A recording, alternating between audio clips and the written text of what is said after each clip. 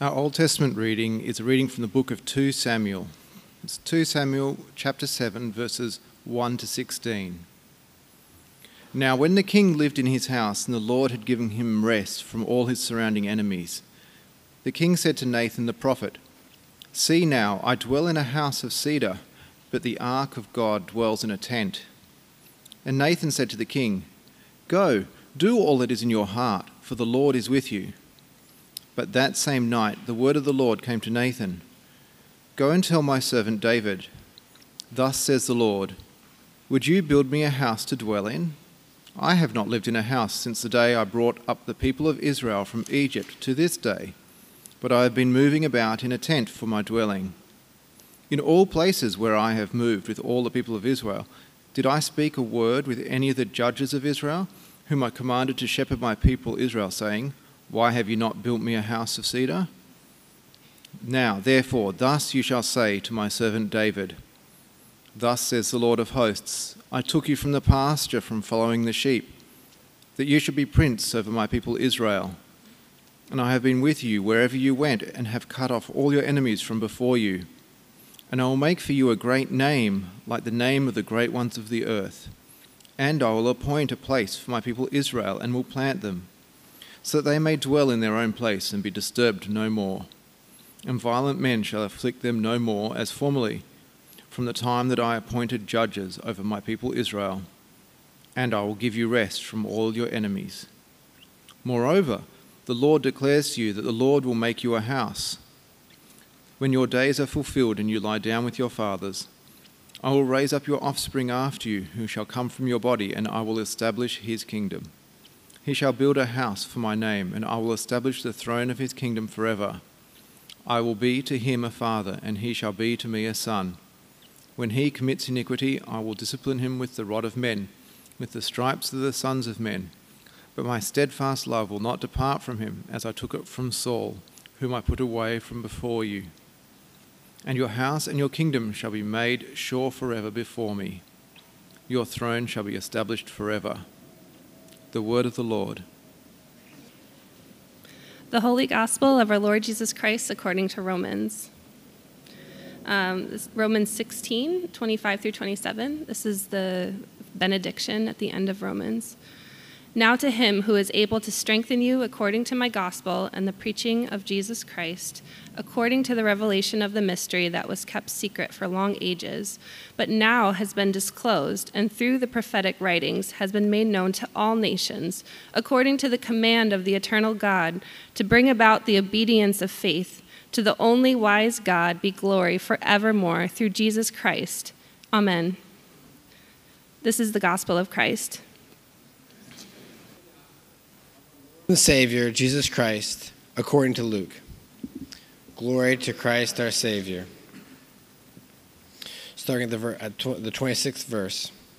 In the 6th month, the angel Gabriel was sent out from God to a city of Galilee named Nazareth, to a virgin betrothed to a man whose name was Joseph, of the house of David. And the virgin's name was Mary. And he came to her and said, "Greetings, O favored one, the Lord is with you." But she was greatly troubled at this saying, and tried to discern what sort of greeting this might be. And the angel said to her, "Do not be afraid, Mary, for you have found favor with God. And behold, you will conceive in your womb and bear a son, and you shall call his name Jesus. He will be great, and will be called the Son of the Most High. And the Lord God will give to him the throne of his father David, and he will reign over the house of Jacob forever, and of his kingdom there will be no end." And Mary said to the angel, "How will this be, since I am a virgin?" And the angel answered her, "The Holy Spirit will come upon you, and the power of the Most High will overshadow you. Therefore the child to be born will be called Holy, the Son of God. And behold, your relative Elizabeth, in her old age, has also conceived a son. And this is the 6th month with her who is called barren. For nothing will be impossible with God." And Mary said, "Behold, I am the servant of the Lord. Let it be to me according to your word." And the angel departed from her. This is the gospel of our Lord. Praise to Christ our Lord. Good to see everybody. Glad you guys are here with us this morning. This is a great morning because it's Christmas Eve, as Neil already announced to us. If you're like me, this might be a stressful week for you. I know that each of us are coming from different places. Some of us are coming here from far away. Some of us are coming here from being a place of homesickness, anticipation, excitement, weariness, whatever the case might be. And so I pray that wherever you are this morning, that God can meet you in this place. As we enter into the final hours of preparing to celebrate Jesus' birth, today we're looking at two amazing texts that are paired perfectly together. One is this promise from 2 Samuel 7, and one is the angel's announcement to Mary. And so we follow this thing called the lectionary, which is this like set of prescribed readings or suggested readings. And so this is what they call in culinary arts a perfect pairing, right, of two things that go really well together. And so one of my favorite things to do when I teach the Bible is to see how the Old Testament influences the New. And so this is a great opportunity to do that. Specifically, we're going to see in this text the amazing fulfillment of God's promise to provide both a king and a temple, and the surprising solution he has for that. So God fulfills this promise in a way that nobody really expected. And it seems to me that we as people sometimes, we don't always know exactly what to pray for, and we're not always ready for how God's going to answer our prayers. Sometimes he answers our prayers in an unexpected, surprising way, for big or for little things. And it reminded me this week of, there's this famous quote that's often attributed, I'm not sure if it's true or not, but it's this famous quote that's attributed to Henry Ford, the man who made the first car. And he said that when he had this idea to make a car, he said that he knew he couldn't have asked anybody else, any of his customers, what they were looking for, because no one else could have imagined such a contraption. He said, if I had asked people, what are you looking for? They would have said, I just need a faster horse. Okay? So instead of like imagining a new car, they would have said, just give me a horse that I guess is like better behaved and faster. Okay? And I think this is so true with us as well, is that we just kind of think that we need just kind of more of the same, maybe just a little bit better than what we already are going through. And God's saying, no, I've got something better than you can ask or imagine coming for you. So in the same way, God's people in the Old Testament, they didn't know their deepest needs. And honestly, sometimes we don't either, right? And so none of us could have predicted how God was going to fulfill these promises of a temple and a king. So, like I said, today's theme is drawing on God's promise to David in 2 Samuel 7, the promise of a temple and the promise of a king. God promises a king who will rule on his behalf, guiding and protecting his people faithfully. And he also promises a temple, a place where God's people could meet him, could worship him, and God could dwell among them. But how is he going to do this? So this is two of the major themes of the Bible we'll get to trace this morning. So we're going to read the passage again from 2 Samuel 7, but we'll start at verse 8 this time. It says, now therefore, this is Nathan talking to David, now therefore, thus you shall say to my servant David, thus says the Lord of hosts, I took you from pasture, from following sheep, that you should be prince over my people Israel. And I have been with you wherever you went, and have cut off all your enemies from before you. And I'll make for you a great name, like the name of the great ones on earth. And I will appoint a place for my people Israel, and I will plant them, so they may dwell in their own place and be disturbed no more. And violent men shall afflict them no more as formerly, from the time that I appointed judges over my people Israel. And I will give you rest from all your enemies. Moreover, the Lord declares to you that the Lord will make for you a house. When your days are fulfilled, when you lie down with your fathers, I will raise up offspring after you, who shall come from your body, and I will establish his kingdom. He shall build a house for my name, and I will establish the throne of his kingdom forever. Let's pray and ask God to open our hearts. Lord, as we prayed before, we ask that you would just cleanse our hearts, make us aware to you and your spirit. I pray that you would open your word to us this morning, open the eyes of our hearts that we can know your great promises for us, and help us to see how this applies to all of creation, but also to each of us this morning. We pray this all in your son's name. Amen. Okay, so like I said, this is a crucial passage in the Old Testament. You could write a whole book on how God fulfills his promises in this passage, and some people have. And when I was in seminary, one of the books was called A House for My Name, a biblical theology of the Old Testament, A House for My Name. So, like I said, this is a perfect example of a time that the lectionary pairs two passages together, and they inform each other. So, again, so this is God's promise to David paired with the angel's announcement to Mary. It's God's promise to provide for his people both a temple and a king. So, first, let's talk about this promise of a king. Let's ask ourselves, do you feel like God even intended for Israel to have a king? Knowing the whole background of the story, it seems like maybe he was kind of hesitant. Because if you go back and read in 1 Samuel, it seems like God is pretty... Hold on a second. I can't really see my notes. There we go. It seems like God is a little bit hesitant to give a king. Remember, everyone calls out for a king. They say, oh, like all the Israelites, like, oh, all our neighbors have kings. We want one too, right? And then the priests and the prophets say, kings get greedy. They're going to ask you to serve in the military. They're gonna impose taxes on you. Not to mention, God's already your king. You don't need a human king. But the people said, no, we want a king just like everybody else.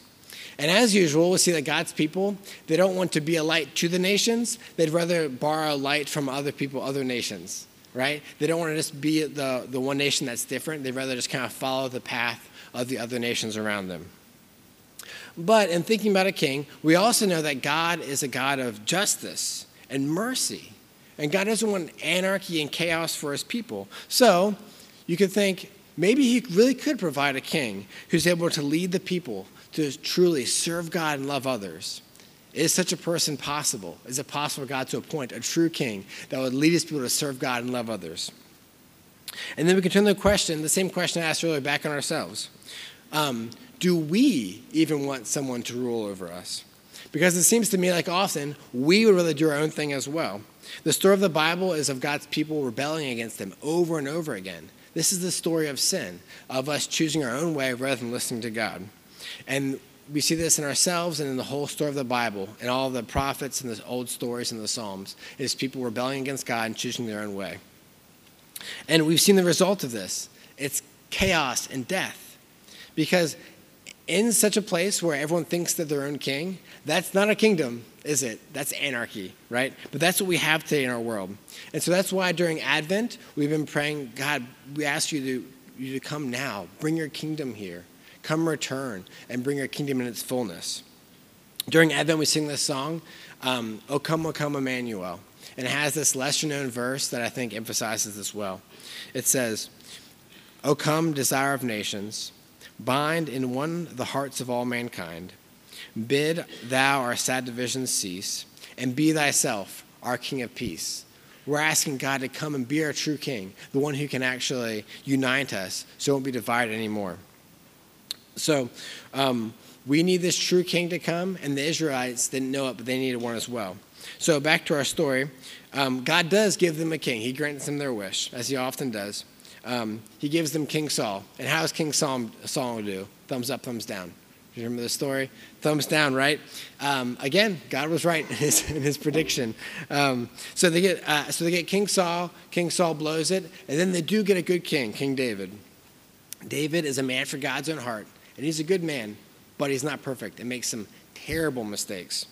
But in all of his mistakes, he is true. He is quick to turn back and repent to the Lord, which is a good thing. But he still isn't perfect, and he still ends up with a mixed record, doesn't he? So they still need this promised perfect king. King David ends up being very, very rich. He's got a lot of resources. And the first thing he does, which you might do as well, is he builds a giant house for himself. And it's big and beautiful, and it's made of cedar, which is apparently really nice. I guess it smells good. And it's this beautiful house, and he wakes up one morning, and he's like, oh my goodness, I have this huge house, and God's still living in a tent, like in our passage today. So the tent he's talking about, you might know the backstory of this. It's referring to what they call the tabernacle in the Old Testament. The tabernacle was like this temple that could be like packed up and rolled up and carried around.